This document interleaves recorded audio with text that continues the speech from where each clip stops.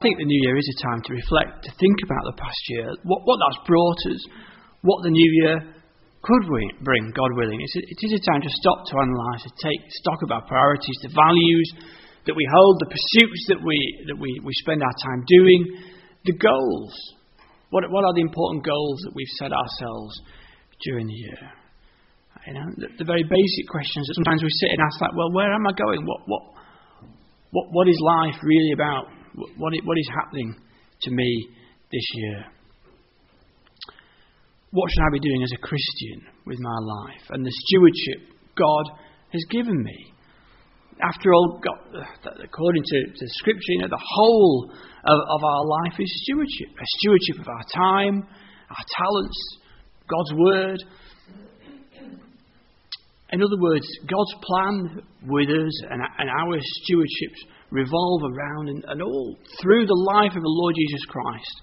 And so the question comes back, how else are we responding to the challenge set to us by the Lord Jesus Christ and the spiritual life that we have in Him to respond to?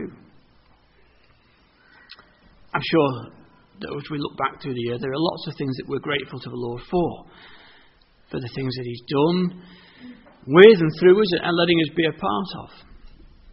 I'm sure we're thankful and almost must admit that all the expectations that we wanted to see during the last year were not met. I mean, whether it's the very first thing which hopefully we try and contemplate, that the Lord hasn't returned yet. 2011 was not the year of the Lord's return, and we pray that 2012 does bring that.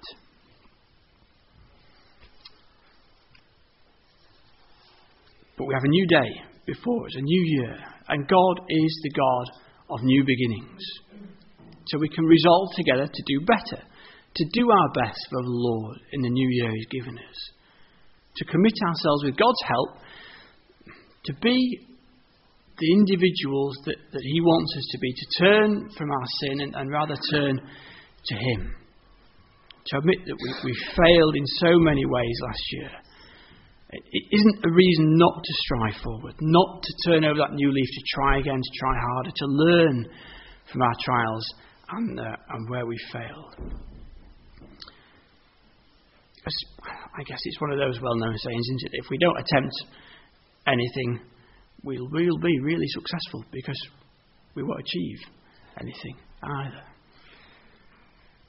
Because God has always used the man or the woman who had a vision of what God could do and believing that to strive and be victorious in Him.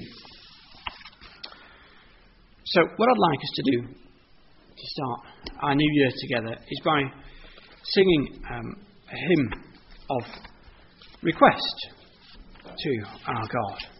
Lead me, Lord, lead me in thy righteousness. Our prayer to the Lord that during the year that we ask the Lord to lead us, not in the ways that we want to go, the things that we want to achieve, but in His ways, in His righteousness. That we're not left in confusion or in a mist, but God's ways made plain before us, that we can strive earnestly, clearly, with conviction for Him.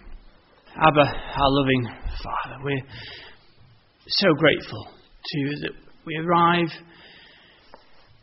in another year. By your grace, through your mercy, we're here together to worship you in freedom and safety, with a relative measure of health and those that remain that we love with us. And yet, Father, we're sad